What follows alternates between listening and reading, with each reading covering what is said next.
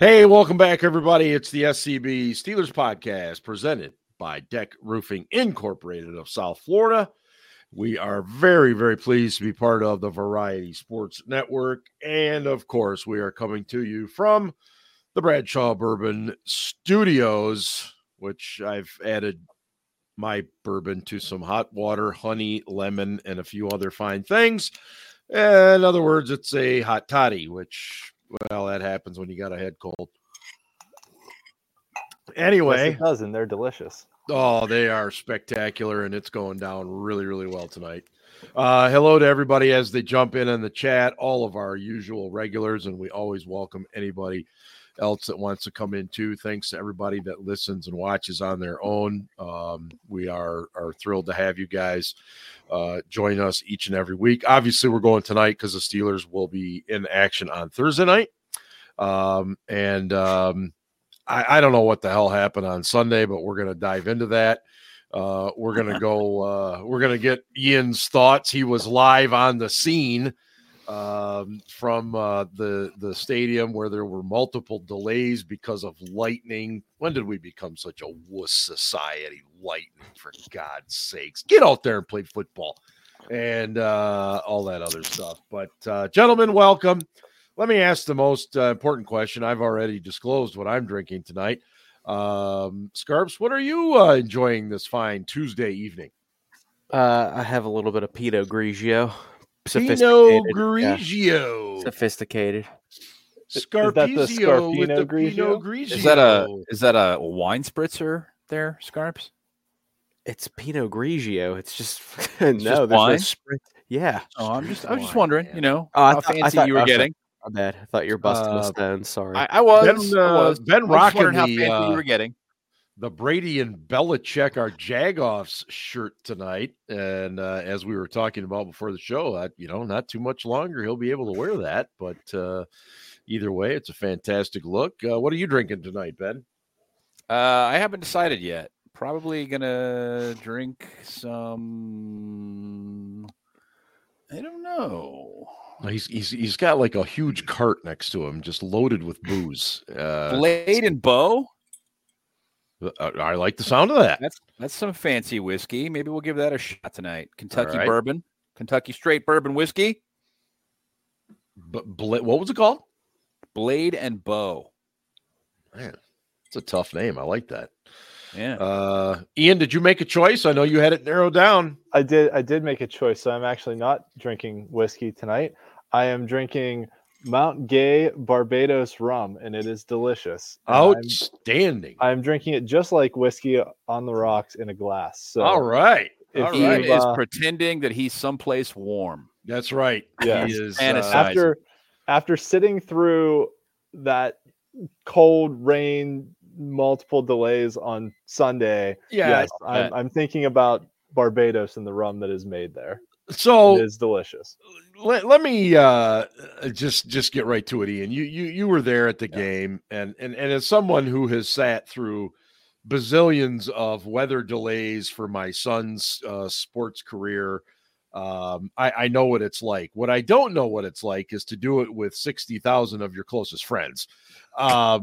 What the hell was that setting and that scene like when the team's playing like shit?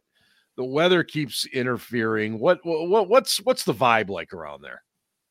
I mean, the vibe wasn't good to begin with. So getting close to halftime, the sky's getting darker, and I'm kind of looking up. It's starting to sprinkle a little bit.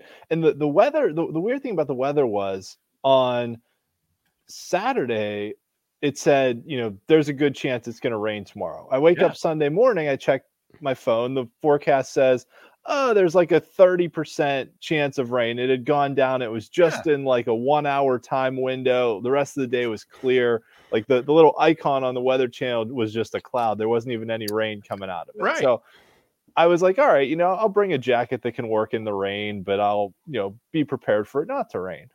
And then, the skies opened up and it started to rain pretty hard. And the wind wasn't blowing so much in the stadium, but the flags up on top were moving pretty good. So you could tell higher up the wind was going. And then, the Cardinals drive it down 99 yards right before halftime. Right. Or was that? Yeah, that was right before halftime. Before half.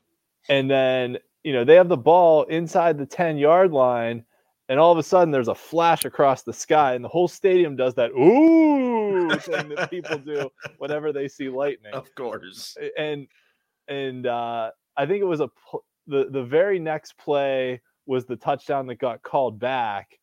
And then at that point, when they went to review, a bunch of people started getting out of the seats. We left our seats. We got, down into the Great Hall because we're on the lower level. Right. And then they overturned the call, made it an incomplete pass. And then they ran another play and scored a touchdown. Right. And at that point, it was pretty much like the Steelers kneeled it out and went into half, and that was it. And, we're all kind of checking the radar on our phones in the Great Hall. They actually put the radar up on the TV screens, and everyone's kind of looking at it like, this is going to pass us by. We'll probably be able to play again. Of course. And, maybe halftime gets extended a little bit, but they're already in the locker room. So it should be good after that. So halftime gets extended. They're not really making many announcements or anything. Right. Just kind of pops up on all the TV screens, and we got fairly far into the Great Hall, like, play will resume at whatever it was, 3 p.m. or 3:20. And, and the stadium staff did a pretty good job of keeping people, back into the Great Hall. So everyone's, kind of trying to take peeks out, see if the sun's poking out. And, I'm checking Twitter because I'm getting more information on Twitter than they're giving us in the stadium. Yeah. And I'm standing there with my dad, who we're just kind of like, well, we'll see what happens, And we're just kind of talking about the game at that point. Like, oh, shit, so Arizona's going to get the ball to start the second half. We got to figure out a way to stop them. This could go from bad to worse. And so there's a little delay. We come back out, and I could only think of one other time in my Steelers going career, and it was during a preseason game where there was lightning in the area, but it was during warm-ups of the game, so they just started the game late. Yes. But other than that, I can't think of any times I've actually been there when a game was delayed. I couldn't think of any other. This was a rare experience. And especially for, thunder and lightning in the beginning of December in Pittsburgh is weird. It was like 52 degrees. It was relatively warm. So, we all get back out to our seats, and how was the crowd attendance at that point? At that point, it wasn't bad. Not many people left at halftime. When people really left, when I saw people like pouring out onto the street, was the second delay. The second delay once again happened when Arizona was driving. There was a bolt of lightning, and they scored a play or two later. Yeah. And so both of Arizona's first two touchdowns were preceded by lightning. So that was fun. And thunder that was kind of rumbling. And at that point, when they said, teams are going back to the locker rooms, fans need to get out of the seating bowl and seek shelter on the concourses or in the Great Hall, there was a lot of people that left at that point. And I'd say, we stuck it out just to kind of see how long it was going to be, because checking the radar at that point, it looked like there was kind of just one cell that was pretty bad, and once it moved through, they'd be fine. But there was more thunder and more lightning at that point, and I'm texting my wife, and she's like, we had like almost hail here. Like, it was pretty strong, and I live like couple miles outside the city, so not that far, but didn't see any hail or anything at Heinz Field, or Acrisure Stadium or whatever it is. But I think the second delay was the harder one, because we'd given up another touchdown, and Kenny's out, and at that point a lot of people had just had it. They were fed up. Like, it's halfway through the third quarter, and my dad and I were kind of like, we'll stick it out. We'll see if they come out and actually do anything, because that second touchdown they scored was after the Mason Cole's terrible snap that gave them a short field, and kind of like, we'll see if they do anything. If they get back in this, we're gonna stick it out. And then so we hung around until the Cardinals pinned us like back inside the 5-yard line, and we not only did we go 3 and out, but with like 11 minutes left in the fourth quarter, down 2 touchdowns, we showed zero urgency. They were huddling up, they were snapping the ball with 5 seconds left in the play clock. They showed no sense of like, we need to pick this up and get things moving a little bit to try and get back and win this game. And at that point, we're just like, and then Killebrew got that penalty after the punt, and they had the ball in the 30-yard line. His third penalty. Your special teams captain. Yeah, we're just like, at that point, it's like, F this. They're done. We're out of here, Yeah. So that was kind of the vibe of it. But there was, I'd say, less than half of the stadium that came, less than half the fans that came back after that second delay, because at that point, I think, especially for people that have to drive, it's a long, for sure. Yeah. Didn't it feel to you like they were just in quicksand? Like, I mean, it just like constantly, they just couldn't get out of their own fucking way.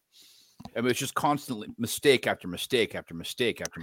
I mean, pre-snap penalties, just dumb shit. All varieties of mistakes. It was honestly they were mental mistakes were terrible. Yeah. They were rolling up until Kenny got hurt. Like their first drive, they drove it down well. They hit that nice pass to Pickens. Yep. They had to settle for a field goal, but it was kind of like, all right, we can move the ball on this team. Then they got a defensive stop, got decent field position back, and we're moving the ball again, drove it all the way down to the 1 yard line. And, I was all for going for it. When Kenny fell down and got stopped, I was like, they need to go for this. They need to try and punch this in. And then when Kenny got hurt, I was kind of like, ooh, you're going to bring in a cold quarterback off the bench to run a 4th and 1 play from the goal line. Maybe you should think about kicking this. And then they put him in shotgun. And I was like, this play's doomed before it starts. You're putting Mitch Trubisky, who hasn't taken a snap in a game in weeks since Kenny got hurt that other time.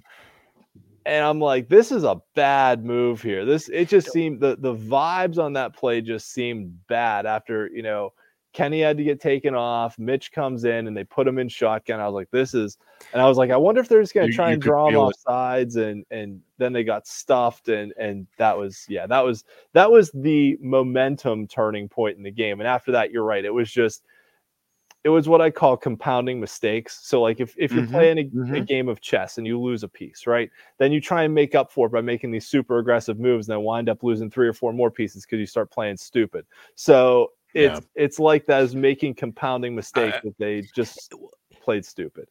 And I'll be done now because I talked for a while. Go ahead, Ryan.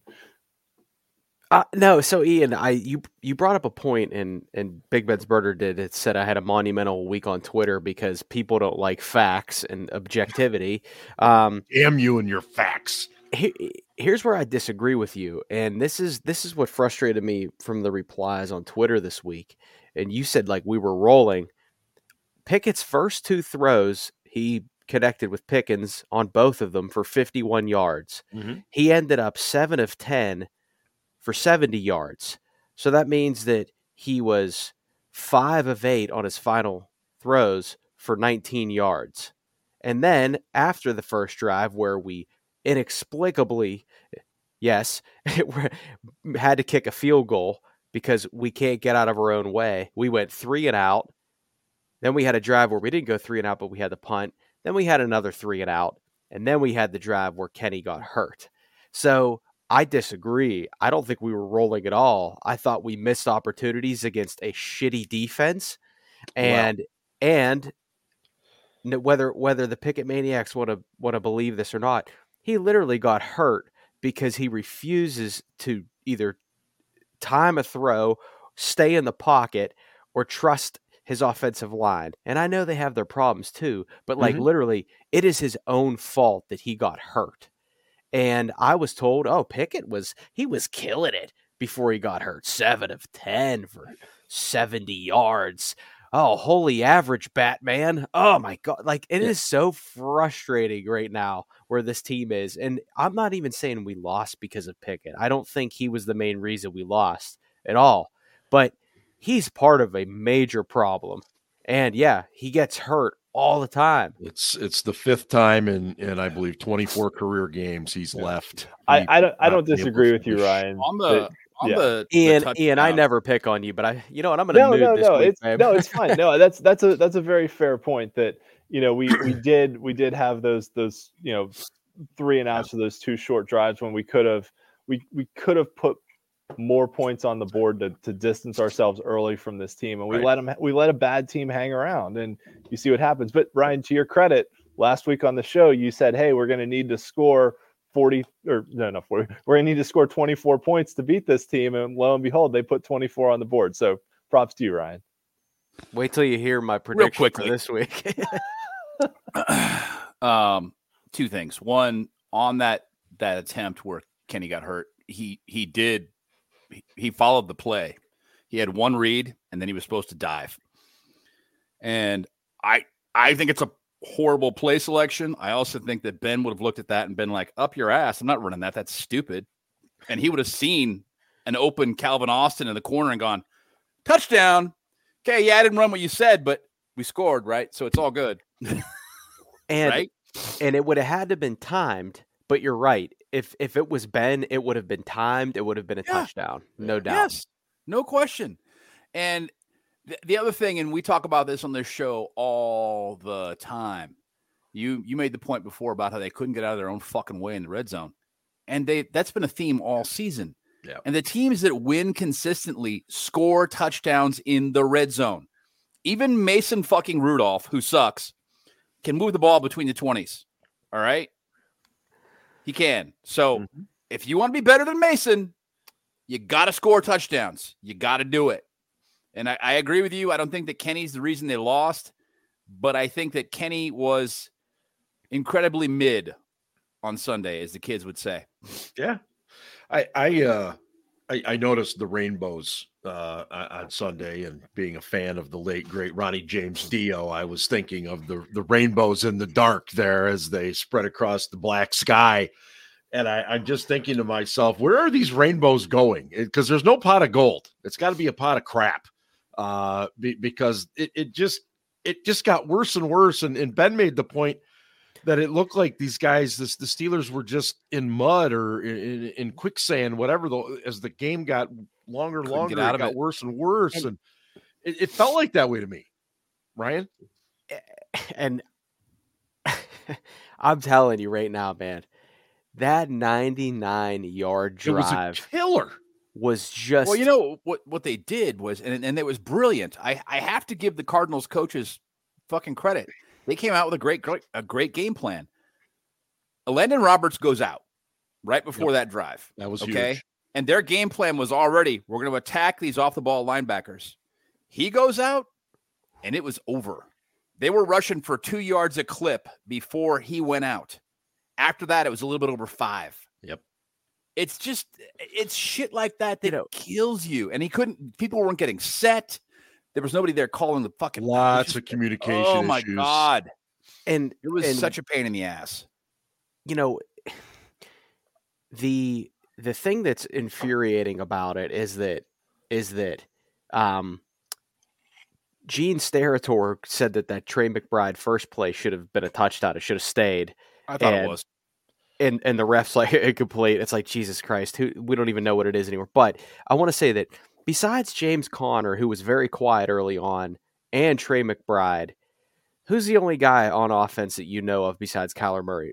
Marquise Brown, Hollywood Brown. And he didn't do anything. He was hurt. He had 3 targets. He didn't do anything. Nope. And you got guys like Greg Dortch, who dropped the ball, and that would have been really nice. Their other guy, Michael Wilson, didn't even play. And then you got Higgins, who made some big plays. And then Michael Carter, who had a huge game. I mean, he broke so many tackles, we couldn't get him on the ground. Yep. And I'm sitting there thinking, like, Jesus Christ. Nice. Like, Jesus Christ. Like, once again, man, this so-called great defense can't handle a half-decent quarterback or team or offense. We got guys at linebacker that literally were unemployed 4 weeks ago. One of them was on the practice squad for 3 weeks. We're going to have 2 guys this week who likely were absolutely unemployed. Okay. You got Trenton Thompson playing safety, and that dude cannot tackle. He's athletic, and he's okay. He can make some plays in the ball.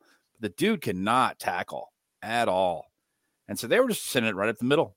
Yep, let's just go up the middle. Let's just run it past TJ and fucking Alex Highsmith, and we'll do this instead. I want to address this issue of did we take the Cardinals lightly? Because obviously Mike Tomlin is saying no, that's not the case. We don't do that here.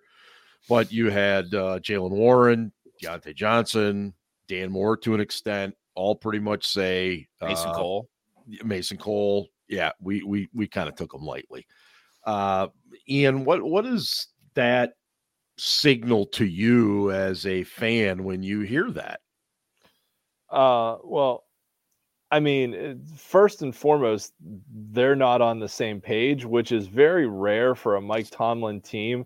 Usually his teams are all on the same page from a communication standpoint, that, this is the message we're going to say about what happened in the game. And, whatever happened out there, good, bad, or indifferent, like, here's the message we're going to put out there to the fans, the media, whatever it is, of why what transpired on the field transpired. And they're just not cohesive at this point in any respect, whether it's, they're not cohesive as far as their play on the field. They're not cohesive as far as the message they're putting out in the locker room. It's just not a good look overall. They just don't seem like a team. They seem like a collection of individuals. Sorry, Matt. Yeah, Ryan, what you've been in that locker room. You know when things are said that don't exactly jibe with what other people are saying. Make one quick point? Go ahead. And then I want to get Ryan's perspective on this specifically. The thing that bothers me about players saying, "I think we took them too lightly," yes, is not that they're saying it because obviously you fucking took them too lightly. It's that they're taking it to the media. Yes. I don't have a problem with them talking about it at all. That's exactly where I wanted this conversation. The problem I have is that they're not keeping it in-house. It should be discussed among players and coaches. Yeah. Why did we take these guys too lightly? What's going on? What did we do? Let's talk about what we did. Let's point the finger back at us. Instead, it seems like a handful of guys are kind of pointing the finger at everybody else. Well, except for Jaylen Warren. He seemed embarrassed. But no, and Mason Cole, excuse me, he didn't finger point. He just said, I thought we had a great week of practice. Things went well. And then the game started, and it just seemed like we didn't, didn't rise to the occasion. And it was everything. It wasn't, we didn't do this well, or we didn't do. There was tons of stuff they didn't do well. Yeah, it just feels like there were a couple of guys who are kind of pointing fingers as opposed to looking at themselves and going, it's going to be okay. We'll get it right. Don't worry. But it just kind of feels like there's some finger pointing going on there. And that's what's concerning to me. Is that just about frustration, or, what the fuck? Is it locker room leadership? To me, that's where I look. I'm like, why aren't the vets tying this shit up and going, what are you doing? So somebody, a Hayward should be given the evil eye anytime a camera's in front of a guy's face, like, hey, don't say anything stupid, kind of a thing. But Ryan, what's your take on this? I could talk about this forever. I understand post-game remarks, heat of the moment, and Jaylen Warren's a young guy and he doesn't know any better, and the PR staff really doesn't get a lot of time before the media is allowed in the locker room. So good point. So there might be only a few seconds, maybe a minute or two, where you can go to somebody and say, "Hey, they're definitely going to ask you about this. I'm just giving you a heads up," and whether that's a fumble, an interception, or Deontay Johnson. We'll talk about that later. But I get the post game remarks, but when the coach comes out the next day or on a Tuesday when he normally talks and says, "No, this is the NFL, man. We don't take anybody lightly. This isn't homecoming or whatever." Right. And then literally the fucking next day, Deontay Johnson reiterates what he said. It was like, "Yeah, I think we took him lightly." It's like, oh my fucking God. Like, we had our own, we had specific guys that we dealt with, but then there was the general locker room, which I handled. Yes, I had my guys, but I had the general locker room, and I'm not even fucking kidding you. It would be 10, 15 minutes before the media were allowed in, and they would come out of team meetings, and I would literally make a general announcement to 53 dudes and be like, "Do not fucking talk. I didn't say the F word about me. Do not talk about bulletin board material. Do not talk about this. If they ask about the loss, just say we're moving on to the next game. Yep. And I mean, fuck you, Scarpino. It's like, whatever, okay, fine. Whatever. I don't care. Like, I at least I know that they heard me. You heard you exactly. And I always took that as like a sign of respect that they heard me. They're not, and then, but I can't doing what I do. I totally relate to that. But I can't tell you the number of times though, like before, like a guy would do an interview, like a Pouncey or not necessarily Cam, but like a Pouncey or like even an Aaron Smith or somebody like that would like fuck with me and be like they'd wink at me. They'd be like, I'm gonna tell them that Tom Brady sucks or something, like, you know what I mean? Like, just like being a dick. So that being said, if you just heard, I just mentioned one of the most underrated Steelers defensive linemen of all time, who was there forever, and probably the Steelers, one of the best centers of all time for the Steelers, who was there for 10 years. Yep.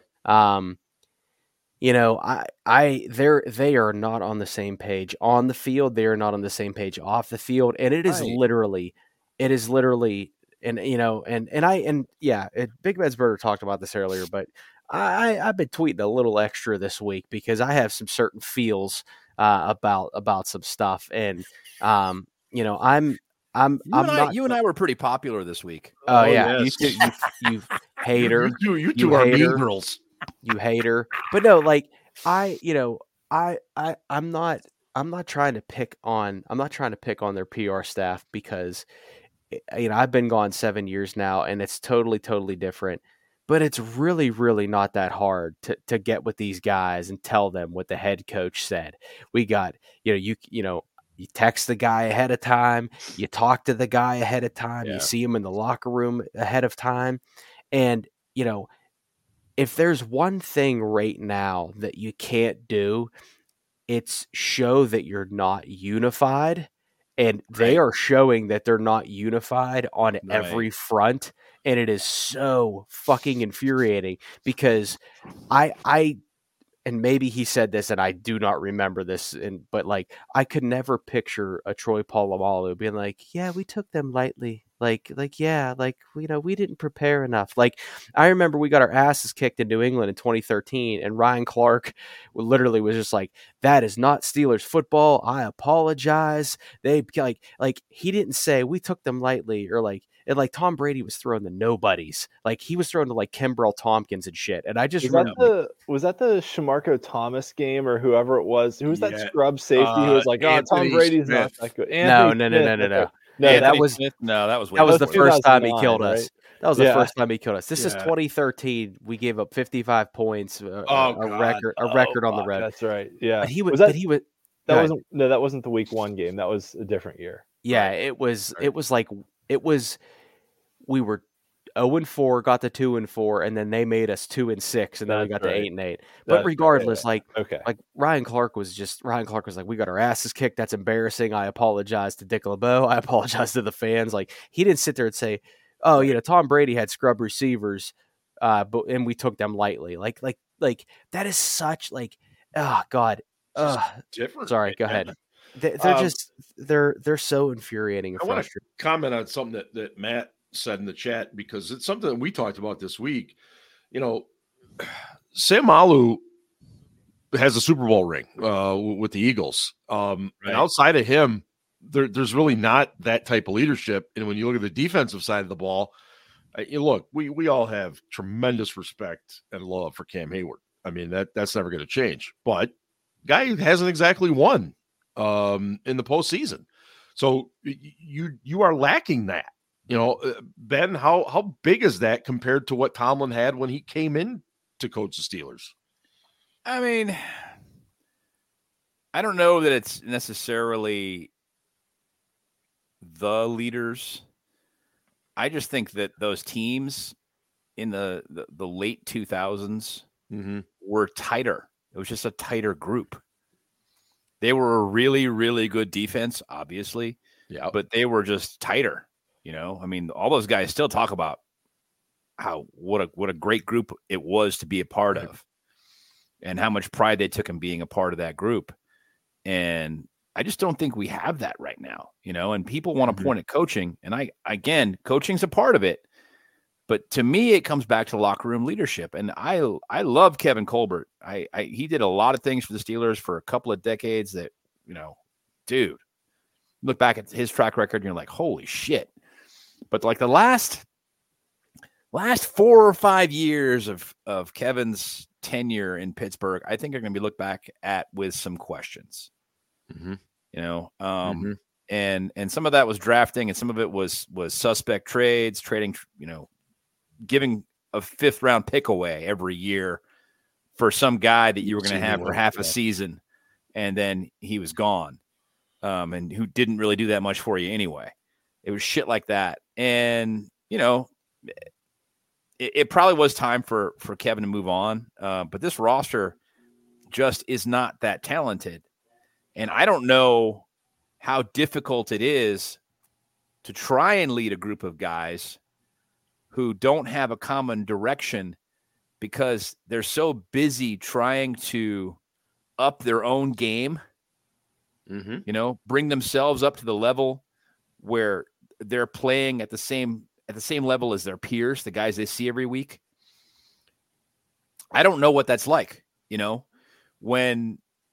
when you're on a team where you have a unit that's really, really fucking good, like the Steelers had in the 2000s. Right. It's a little bit easier to focus on team rather than focusing on you.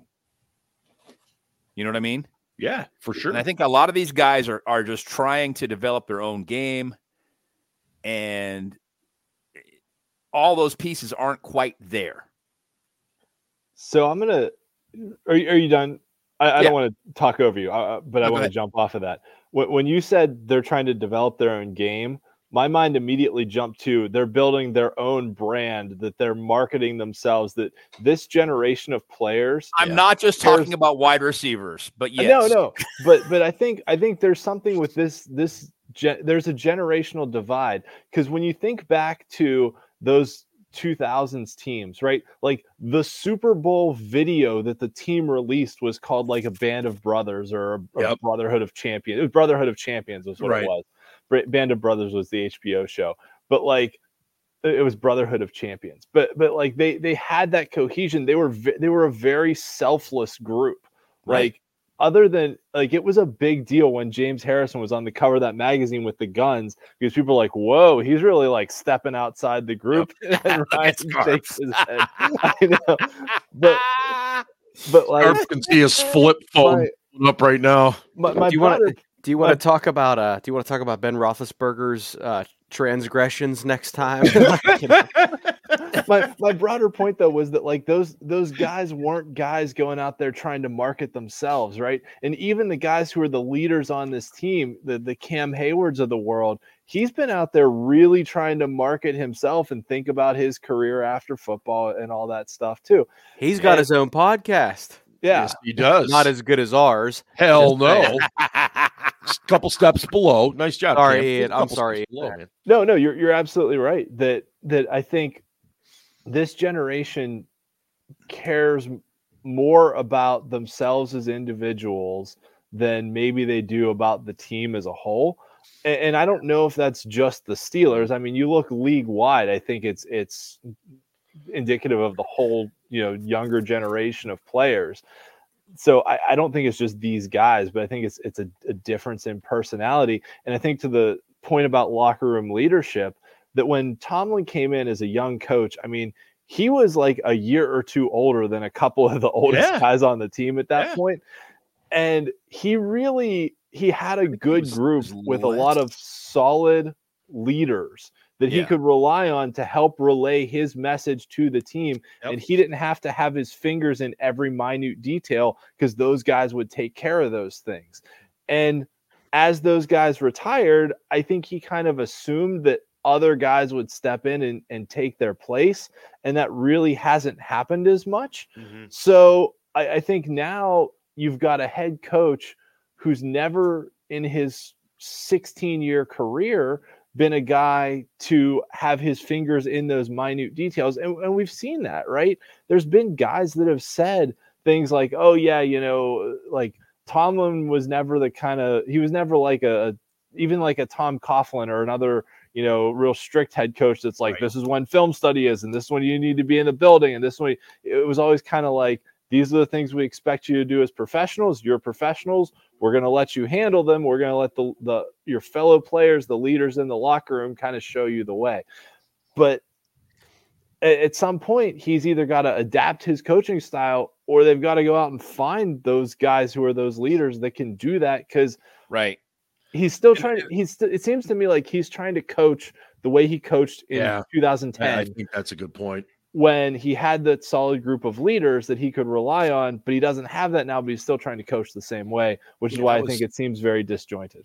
That was one of the reasons they brought on a Landon Roberts, and that was one of the reasons that they drafted a Kenny Pickett, because his intangibles were so great. I wish he was as good on the field, but they're trying to fill that void, and I agree with what you're saying. But I still think a lot of it is just these guys they're not that talented, and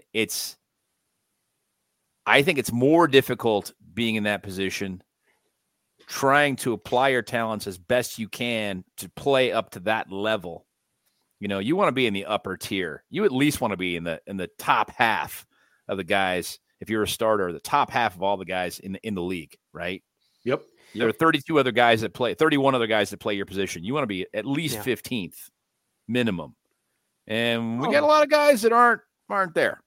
And and I think that struggle adds to the struggle to see the big picture, which is team first. This is about the team. Yeah. Scarps, go ahead, finish up, and then I'll change direction. I don't know. This is just an observation that I had, and I get a lot of stuff wrong, but the Steelers' two longest tenured / best players, if you will, are Cam and TJ, who were both first round picks. Cam, maybe, I don't think he ever will, but Cam might be a Hall of Famer one day. He's been there forever. TJ is a Defensive Player of the Year candidate consistently, but high pedigree, right? High pedigree. Yep. But when you go back and look at the guys that were there when I was there, Hines, third-round pick, constant chip on his shoulder, right? Like always doubted him. James Harrison, undrafted, cut 75 times. Aaron Smith was a fourth-round pick. Right. Yeah, Northern Colorado. Right? Northern Colorado. Yeah. Brett Kiesel was a seventh-round pick. Nate Washington wasn't there when I was there, but another undrafted guy that I just looked up, like Nate Washington had like 7,000 career receiving yards in this league. Like he actually was decent after he left the Steelers. And then and he was a first round pick, but he didn't do anything with the Jets. James Ferrier didn't even really start for the Jets, and he was a first round pick for them. He started 1 year for them in 2001, and then he had a pretty good year. And then in 2002, he came here. Yep. So when you came into that locker room, you saw a guy. Ryan Clark was undrafted too. Troy didn't talk as much as but Ike Taylor was a fourth-round pick. Great call, Ike Taylor. Like Ben was a first-round pick, but Ben really wasn't the talker. But when you came into that locker room,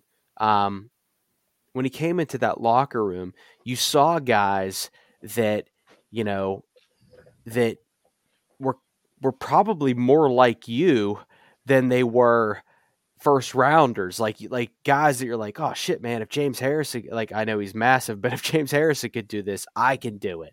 I always joke about the, Casey Hampton saying Ziggy Hood was grown up. I'm grown ass man strong. Ziggy Hood's weight room strong, but like that means something. Like you're like, fuck, man. James Ferrier was a former first round pick, and he didn't cut it, but he came here and he's amazing. Like, and on the flip side, if you are a first round pick, like when Cam was in 2011, was like, oh shit, man, I'm a first round pick, but I haven't done shit ever. Like, Right. but I got like, so I think that there is definitely a lack of veteran leadership. And Cam can only do so much. TJ does not, although he had some comments after the game, but we'll get to that. Yeah. But anyway, sorry, I talked a lot. Go ahead. I knowing what we know now after the loss, after a lot of the comments, I mean, you even had Freiermuth talking about, hey, this is ridiculous. We've known these formations for 3 years and we're still screwing it up and blah, blah, blah. Ben, do you think this team still makes the playoffs? Yes. Okay. Ian, do you think they still make the think playoffs? they're done in one round. Yeah, they make it. It's going to be tough right now. I mean, they really have to win their next 2 games. I kind of thought they'd lose 1 out of 3, but I didn't think it would be this one to Arizona, and I didn't think they'd do it in the fashion that they did. But I think they and especially with what else happened around them. Like, I was looking at the playoff standings this morning, and I think I mentioned this on Slack. Like, right now, the playoff standings that you have somehow the Steelers in 5th place because of the tiebreakers, because you settled divisional tiebreakers first. And then you've got the Browns in 6th and the Colts in 7th. If I was a division leader right now, I would hope those 3 teams carry it out and make the playoffs, because the teams behind them, Houston, Denver, Buffalo, the Chargers, and throw Cincinnati into the mix. They had a pretty good showing against Jacksonville last night. But I'd be more scared of any of those teams making the playoffs that are currently out of the picture than I am of the 3 that are in. So I wouldn't at all be surprised if the 3 that are in the wild card slots right now all miss the playoffs, because Cleveland has a struggling quarterback situation. They've got a good defense, but they've got a lot of injuries. Indy's still playing with a backup quarterback, and is the bubble going to burst on that sooner or later? We've got our problems that we've detailed ad nauseum on this show. Houston's playing really well. Denver's on a hot streak. Buffalo's seemingly turning things around. And I mean, the Chargers are the Chargers, but they have Justin Herbert. So, if I was a division leader, I would hope that the current teams make the playoffs, because that makes for a much easier first round game. Yeah. Scarps, do you think the Steelers make the postseason at this point? I had them 10-7, but not making the playoffs.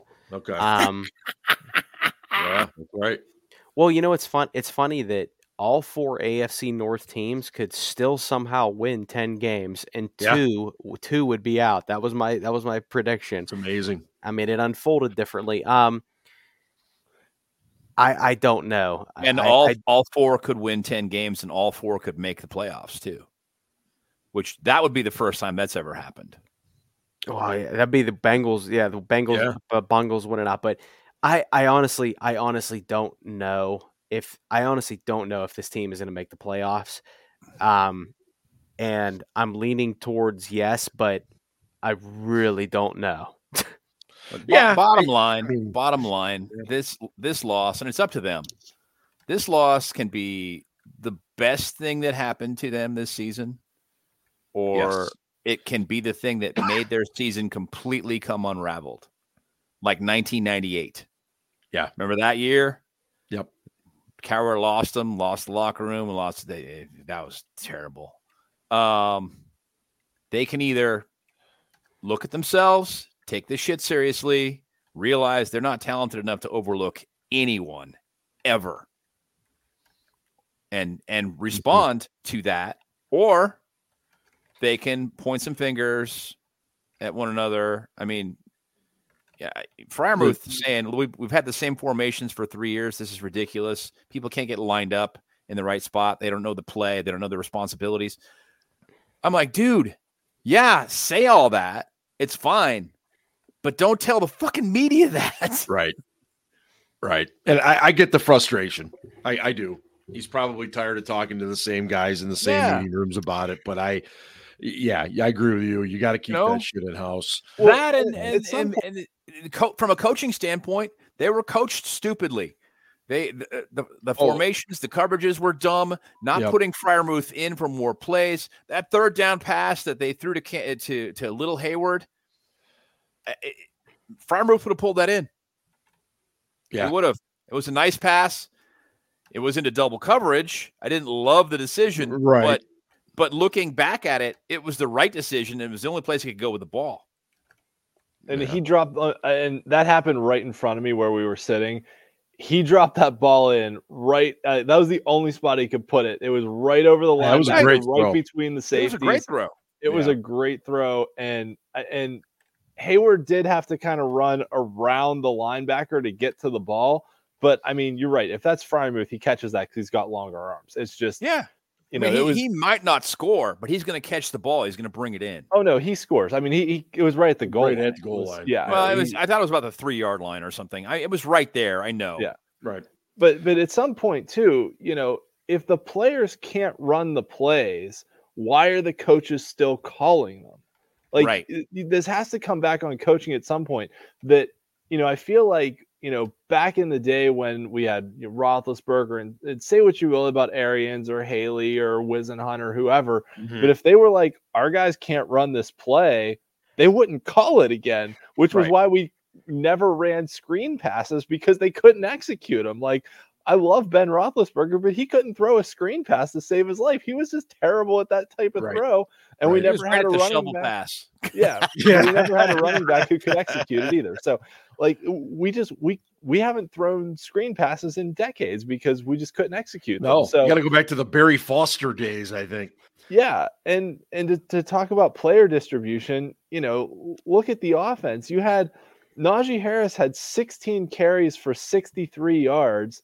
Jaylen Warren had 9 carries, so about a little more than half for 59 yards. So he had about half as many carries for just 4 fewer yards. Like, they, for some reason, continue to put Najee in situations where you need a more explosive back on the field. Warren is clearly the more explosive back. And why do you think that is? Because he was a first-round pick, and they have to kind of try and prove themselves. He was on the injury report today. Pride. He did not it's practice. Pride. It's pride. Is it? Yes. Yeah, you're right. And they're is it, stubborn or about is it the whole? What does Tomlin talk about all the time? Football justice, and this guy gets opportunities because he works hard. Blah blah. I don't know. That what? Okay. Sorry, Najee I don't disagree with either one of you. Yeah. I don't disagree with either one of you. I think this is the NFL. The best players should play. The end. Agreed. Ian, finish. Ian, you got more? Oh, no, I just said that Najee got 10 more snaps than Warren did, which is crazy for a game where you were trailing and needed more explosive plays. I think, and now that I've had a little more Scarpino Grigio, I think one of the things that it's annoyed me about Tomlin this year is his not only his mannerism. Oh my God, I'm talking like him. His mannerisms in the press conference, but he's talked about football justice a lot this season, and he's referenced Kenny Pickett in that same sentence when it's and I sit there and think like, dude, are you like the Pickett maniacs where you're trying to manifest this guy to be better than he really is? Because like this whole football justice thing to me is bullshit. I mean, how many guys in the league do the right thing, work as hard as they can, and never get to start and say all the right things, and say all the right things? Your favorite quarterback, Mason Rudolph. I'll give you that example. I'm being serious here. I'm not fucking with you. This is a good point. The guy has done all the right things. Yep. He's said all the right things. He works hard. He just can't get on the field. He had some chances. Didn't happen. It didn't work out. But he hasn't gotten as many chances as a lot of other guys. Let's just put it that way. Mm-hmm. No, oh my God, are you turning a new leaf, Benjamin? Nope. This is so cute. I am not. I still think he sucks. So no, but I think it's a really valid point that this of all the people, this is a guy that could go scorched earth and has taken the high road, and he really has it. Now, maybe when his career's over, he'll do that. He'll write a tell-all book, interview. I don't know, but I mean, cripe. Is it beyond the idea that he could be back next year for all we know? Nobody else is going to want him. Mason will be back next year, in my opinion. Well, but not Mitch, right? What's that? Mitch gone. Well, and I'm glad you brought that up. I think one or the two of them will be gone. Yes. This is going to be a bit of a resume building thing now for Trubisky. You know, if he goes out and plays well these 4 games or so, it helps his resume going forward for other teams because he's going to be a free agent at the end of the year. You know, if he doesn't, Kenny Pickett starting 24 games and leaving 4 of them is a bit concerning. Absolutely. As well. Absolutely. On top of the fact that he doesn't have the arm or upper body strength to make throws unless his mechanics are perfect. Mm-hmm.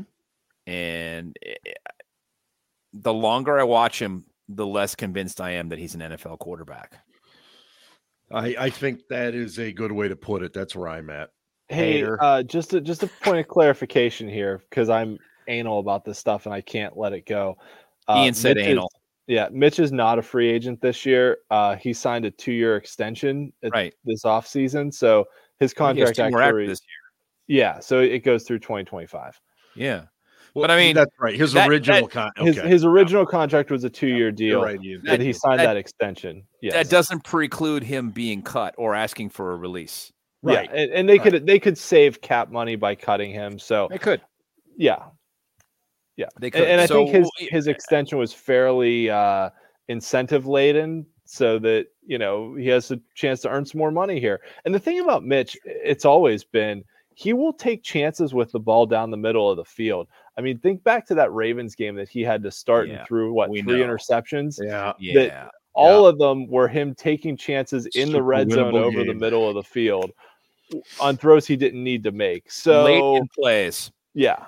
It's like, he takes some dumbass sacks. You've had the ball for 5 seconds. You don't throw the ball over the middle of the fucking field this late in the goddamn play. You know better. You're a veteran. You should. Yeah, that's the thing. I mean, you know, he said he's going to be aggressive this week, and I told you guys. I mean, that's great. That means a couple of touchdowns and probably as many picks. Well, so 2 touchdowns, 2 picks. Can you imagine if he would have said, "I'm going to be conservative this week"? I mean, it is what it is. Hey Ben, since you mentioned Mitch throwing 2 touchdowns, do you know how many touchdowns Kenny Pickett has thrown in the last 7 games? 7 games. 1? Yeah, 1. It's 1. The answer is 1. 7 games. 7 games. Yeah. Kenneth Shane Pickett has thrown 1 touchdown pass. I don't know about you guys. On Sunday, I was screaming when Kenny was still in the game. I was screaming, "Run the ball!" Yes, I was. Yes, ball. I was Run too. I don't care how we get in the fucking end zone. I don't either. We do. And when they run the ball all the way down the field, and then when they get in the end zone, they try to throw it. I'm like, no, same here. Same here. Was yelling the same thing. I don't care how many times you have to run the ball, run the damn ball to get it in the end zone. Right. Winning, winning is what matters. Running in the red zone has worked really well for us. But you know what else has worked really well? Is giving the ball to Jalen fucking Warren. Like, you know, we had the ball 1st and goal from the 7. Yep. And gave it to Najee twice. And then Kenny scrambled up the middle and got tackled. And then we gave it to Naj again at the goal. We gave Naj 3 carries inside the 7-yard line, and he didn't get 7 yards. Like, you mean to tell me if we don't give Jalen Warren 3 carries from 7 yards out, he doesn't find a way to get in the end zone? I agree. You got to give the ball to the more explosive player. It isn't just that. It isn't. It's also this year, Jalen's shown more versatility with the passing game. So when he rolls into the backfield, you can't just say, Jalen's getting the ball and it's going to come between the tackles, because when Najee's back there, Najee's getting the ball and it's coming between the tackles. Unless they get crazy with these tosses. Which, oh, gosh. Do you want to talk about the most obvious thing they do? And it's much more apparent in the stadium that every time they bring Miles Boykin in, it's a running play. They're not putting Miles Boykin out at wide receiver if it's a passing play. Very seldom. And that is the biggest tell. Yeah. It's like, oh, this guy's in the game. It's a running play. And the Cardinals knew it too, because Kenny did the this symbol that goes back to Ben even did this thing which is basically a change the blocking alignment hand signal. But the Cardinals knew it. It was like, oh, he did this thing. It's a running play because he's changing where the blocking is, and it's like, you guys got to change some things up at some point in time. Two things. Jamie just asked a question. Was it this one? Yeah. Okay. It's because Josh Allen was Mitch Trubisky's hype man. Josh Allen went out of his way to be like, oh, Mitch is a great teammate. He's a former first-round pick, number 2 overall pick, blah, blah, blah. But to Mitch's defense, I want to say this. That ball he threw to Connor Hayward was way better than any ball Kenny Pickett has thrown this year. And I don't know about that, but it was a really nice pass. I'm not even being facetious. Like Kenny Pickett, I get it. It was a really nice throw. It was a great nice throw. Every Kenny Pickett throw, it's like he's using every chesticle he has in his soul and the funniest thing about it is that he only throws it like 4 yards beyond the line of scrimmage. It is watching the Jags and the Bengals last night, and I said this in the chat, watching Trevor Lawrence throw a wide receiver screen. That kid has such a cannon. I mean, the ball's in his hand off the snap, and it's gone. And with Kenny, it's just kind of like, get it, collect myself. But hey, similar numbers the first 6 starts, guys. That's what he's going to turn into. I'm done with Pitt. Big Ben's Bird, are you still on? Cheers, my man. Yeah, I am. I want to talk a little bit about TJ Watt's comments. And I thought that he did not pick a great time to air these comments. When you he's got legitimate beef, but I get it. He absolutely has some legitimate gripes here, but it just wasn't the place to do it. And I'll let you get Ben. What is your take on what he said about TJ Watt has 2 accepted holding penalties since 2021. 2. This is a dude who is held on every single play. Yep. And there were some on Sunday that were fucking egregious. Yep. Where the guy had him by the jersey and was pulling him the other direction. Yep. It was that bad. And he couldn't get a call. And I get it. He got frustrated and talked about it. And I agree with you. It's not what I would have liked to seen him do. Mm-hmm. But he's got a legitimate gripe. He really does. I mean, that was fucking ridiculous. It's like, really? You're just going to let that shit go?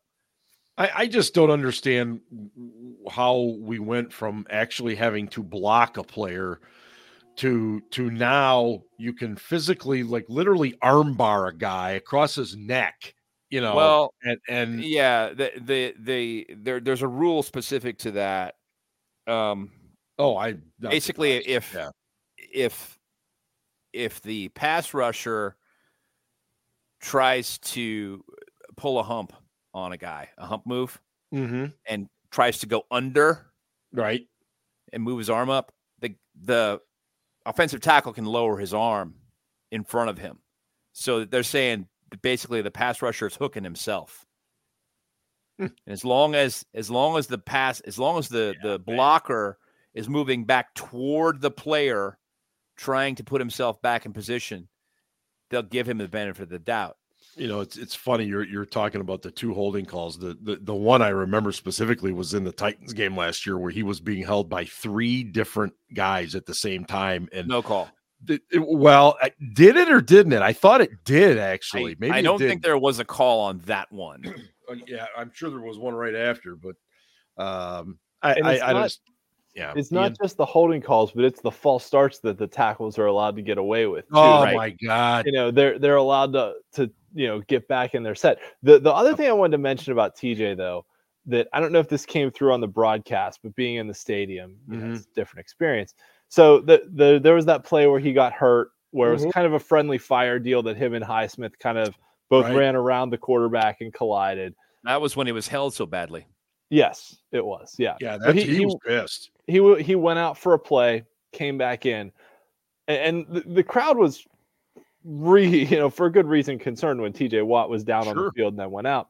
He came back in, the entire crowd started chanting, TJ Watt, TJ Watt, TJ. Like, he had Heinz Field chanting his name. On the next play, he got his ass absolutely beat. Like, the offensive tackle that was going against him just like drove him all the way over to the sideline, and then they kind of were like fighting with each other on the sideline. But like, he got his ass smoked on that play when the whole stadium was chanting his name, and I was kind of like, ooh, that's and I was like worried that he was still hurt and had like come back in and he was. I appreciate he was limping around. I still don't think he's 100%. But yeah, it was well, nobody is now. Yeah, no. But I think that gets back to kind of what we talked about earlier of, James Harrison got held all the time too.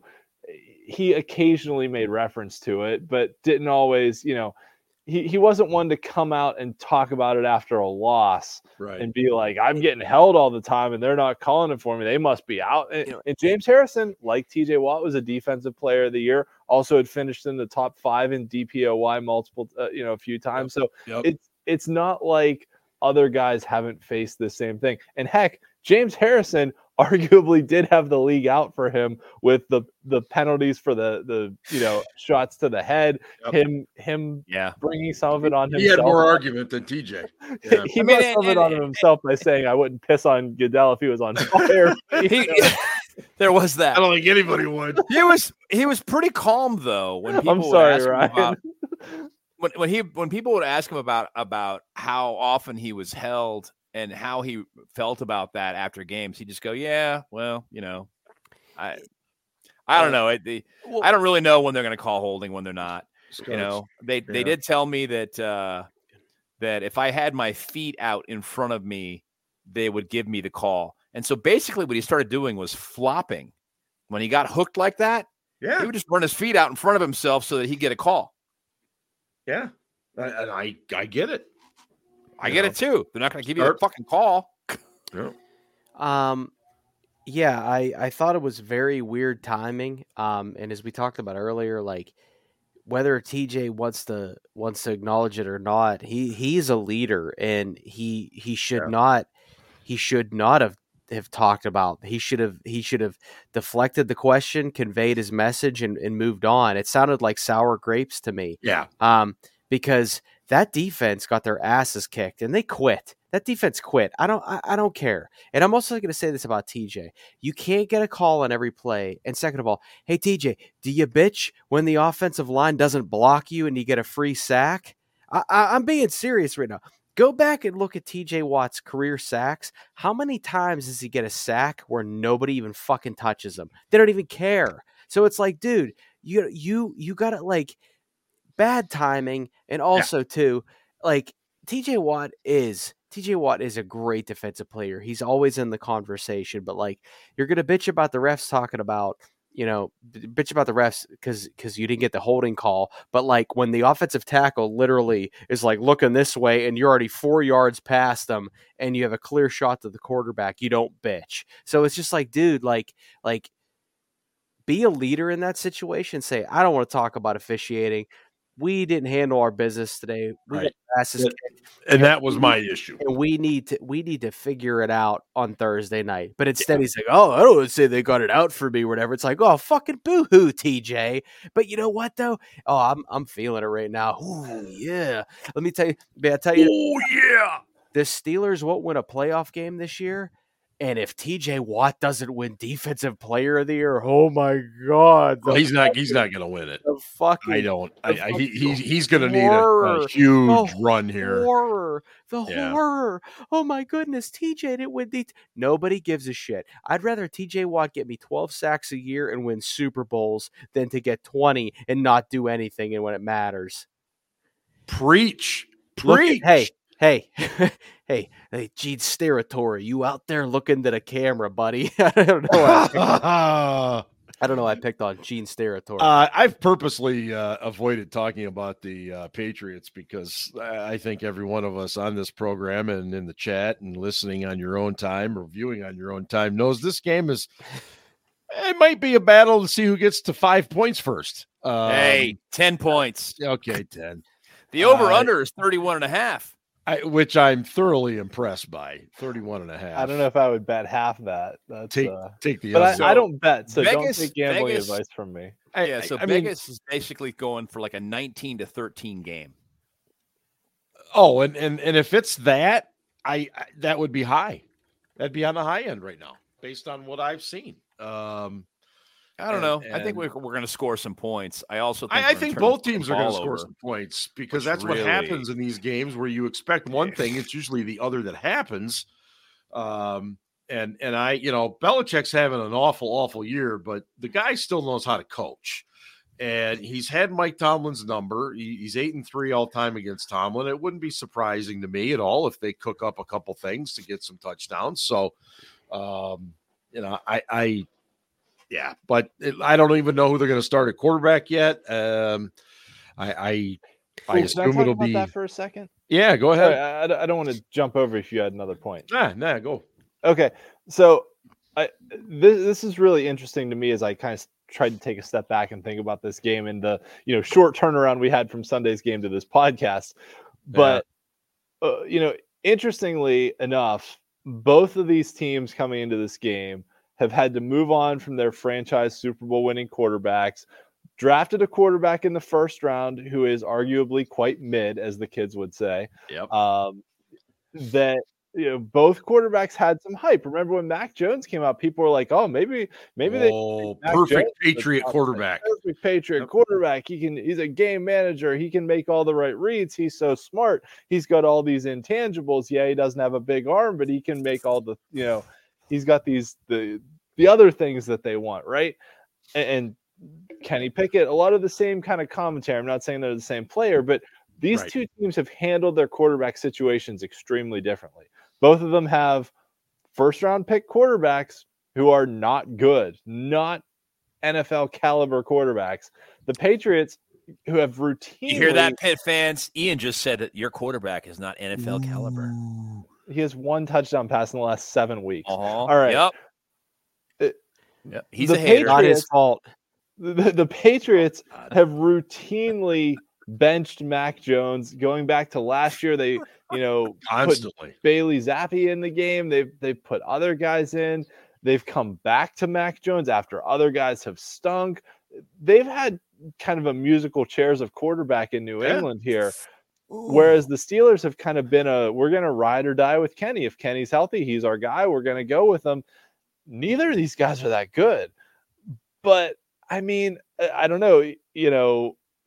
These two teams have handled their quarterback situation very differently. Fascinating to see where it's going to ultimately go, but it's not going well for either. Yeah, but that being said, I think from a confidence standpoint for a young quarterback, I think what the Steelers have done is probably a little bit better, that they've erred on the side of we're going to let him try and figure it out on the field and not like undercut his confidence by benching him and playing somebody else. But sure, I don't know. Bailey Zappi's had a couple good games too. So I don't know. It's hard to say who's been better, but the two teams have handled their mid quarterback situations very differently. Well, and I don't know if it was Matt or Jamie in the chat said something that we've said, about the aggressiveness almost being kind of coached out of Kenny Pickett. We've talked about that a lot on this show. Yeah, and I agree 100%. I mean, I think you can see it in his body language. You can just sense it. But to that point, we lose this game, it's done. As far as I'm concerned, because we're at that point, you got 3 games out of 4 on the road. Suddenly, you have a Bengals team that has a kid that threw for 360 last night. It's one game, man. They're always one game. They're always one game. But if Pickett did what Jake Browning did last night, I mean, I'm pretty sure the University of Pittsburgh would sink into the river. Like it would be epic. It would be. Yeah. Like if you think the Pickett maniacs right now are just clinging to any fiber of being of their blue and gold god. And if he did what Jake Browning did last night, even I would be like, shit. Like, Oh, yeah. okay. You threw Okay. 5 incompletions out of 37 throws. Like, damn. I'd be like, You know? okay. I mean, and oh, by the way, he threw over the middle. Yeah. He's also got like Jamar Chase that he's throwing. Well, to, he does have, makes a difference. Fair, but fair. Huge But, I mean, difference. Jamar Chase was good even against us. Yeah, I mean, Guy's a stud. he's a stud. I was told George Pickens is amazing. He is, but we don't throw him the ball enough. Right. But he doesn't. 8:15 kick Pickens coming is up brilliant. Thursday. Do we want to talk about defense and how they're using Minka completely in the wrong way? Yeah, go for it. Yeah, I meant to get to that tonight. He's a fucking box safety now. What They've the got hell? him. They've got They him playing played like him- Terrell Edmonds. Yeah, they were.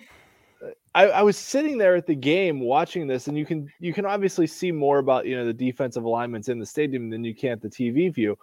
But I was like, it's the first game back for Minka, and they're playing him like a box safety. I think I saw him blitz more than I've ever seen him blitz. Like they're bringing him off the edge. There was one play, I think it was a third down play on that 99-yard drive, where they rushed 4. Minka was one of the 4, and they dropped TJ into coverage. I'm like, what the fuck are they doing? Yep. Like they're dropping their best pass rusher and bringing their best cover safety in on a blitz. Yep. Like this is insane. They're like outsmarting themselves here, and they're playing Minka in the box, and KZ is the single high. It's just like, I don't know. It doesn't make any sense to me. It's madness at times. And that whole day was madness to me. It just and they were doing it. They were doing it before Minka got hurt too, right? It wasn't just yesterday or Sunday. It was before he got hurt. They were playing him out of position. They were playing Neal and KZ at the 2 safety spots, and Minka is kind of a rover, which brought him in the box. And it just, I don't know. I don't know what they're thinking. So yeah. Last week I talked about this earlier. Vinny's got a good point in the chat here that they want Minka to be Troy 2.0. Yeah. I talked about this earlier. Completely different position. Minka is more of an Ed Reed free safety than he is a Troy Polamalu strong safety. Agreed. I talked about this earlier this season. Okay. Said it then. They're making him a box safety. He's not an elite box safety. He's an elite free safety. Yes. As a result, the defensive backfield lacks an elite presence. It hurts the whole defensive backfield, not just Minka, the whole backfield. Playing him out of position fucks them completely. I don't know what the hell Austin's thinking. Wasn't that a big reason he wanted out of Miami? Because they were. He wanted out of Miami because they played him at slot. Yeah. Right. But I mean, and they sucked. Yeah. And Brian Flores was their coach. Right. Even though I said keep Brian Flores over Terrell Austin, but whatever. Yeah. All 4 of us took the Pittsburgh Steelers to win Sunday, and never again went for the big offer.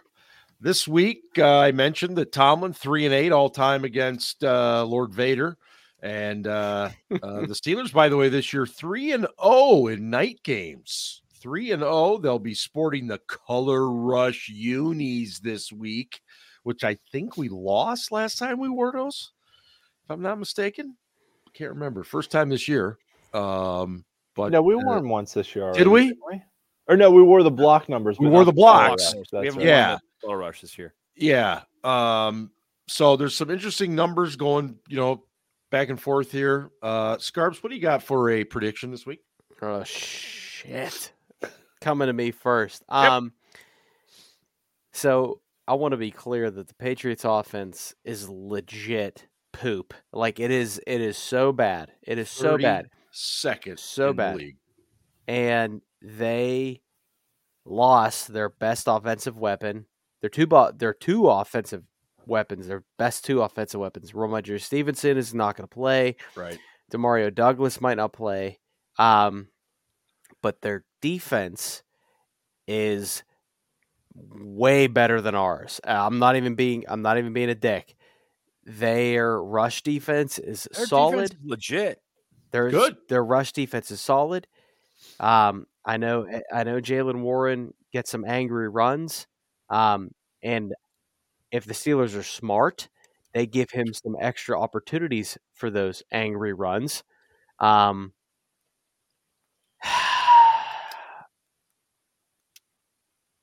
I want to pick the Say Steelers. it, man. I want to pick the Steelers so bad. So bad. So bad. Well, pick But- somebody. I'm going to. Well, goddamn. Next time you're on a rant, I'm going to let you fucking hear it. I'm going to take the New England Patriots 12-10. Hater. Okay. We got 12-10 Pats. Ben, what do you got? I agree with what Scarps said. I don't think this defense is that much better than the Steelers, but it's better than the Steelers. And it's a coverage-based defense. So if the Steelers are fucking smart this week and just stick to the goddamn run, we can win this game. If we start throwing it around all over the place, and yeah, Mitch is going to throw a couple of picks. And he might throw a couple of touchdowns too. So those kind of things, they kind of cancel one another out. I think this is probably going to be a pretty low scoring affair. I don't have that little faith in the Steelers offense here. But I'm going to say Steelers 13, Patriots 6. All right. Okay, so we got 1-1. Ian, what do you got? I was worried Ben was going to take my score because I was going to say Steelers 13-9. But Nobody's going 11-10? No, I'm going to go 13-9 in this one. I think whatever one touchdown is, whoever scores one touchdown in this game probably wins this game. If the Patriots so bad. If the Patriots find a way to score a touchdown like they did when we played them last year, right? They hit that weird-ass long pass to Nelson Aguilar, who can't catch anything, caught that pass over Akello Witherspoon down the sideline and scored a touchdown right before halftime. And then they ran the clock out at the end of the game. I think whoever scores a touchdown wins this game. Like, you got to be able to put the ball in the end zone, and neither of these teams can do it.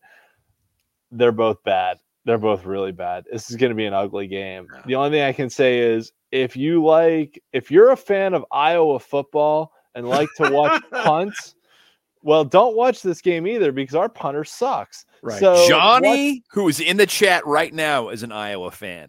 Okay. You know that? Well, that Johnny, that post you put on Slack.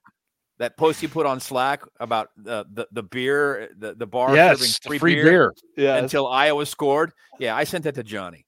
Yeah. So Johnny, if you have any advice for Presley Harvin on how he can improve his punting, it would certainly be appreciated because he is so inconsistent that it's awful. It's bad. And yeah, this game's going to be bad. The thing I'm worried about is that Belichick is that old school kind of coach that he's like, I'll play a field position game with you. I have the defense. I'll just pin you back inside your 10-yard line and hope you turn the ball over or your punter shanks one, and then we'll kick a couple field goals. And I could easily see this game being like a 6-3 game in the fourth quarter. So, but I'll stick with the Steelers. I'll go 13-9. You guys aren't very far off. I mean, 12-10, 13-9. No, that's not a lot of spread 13-9 might be too much credit, though, because that's three scoring possessions for both teams. So that might be giving them too much credit. It might be like a 10-6 game. But I'll stick with 13-9.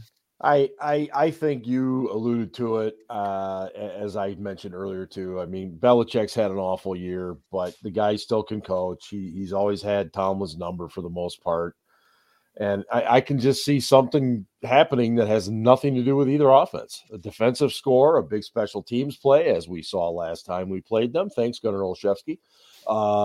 And I just, at the end of the day, I just can't, I don't have confidence in the Steelers right now. I just don't. I hate to say that, but so I'm going to go 12-10 Patriots. Hater. And Patriots. We both said the same thing. Did you have 12-10 too? Yes. Oh, I'm sorry. I should have said something different. Go 13-10. Give him a touchdown. Yeah, I'll go 13-10. Yeah, 13-10. My bad. All right. Is Casey in the bullpen here or what? Casey in the bullpen? I guess. Do it. Yeah. Kisses coast to coast, an American top party.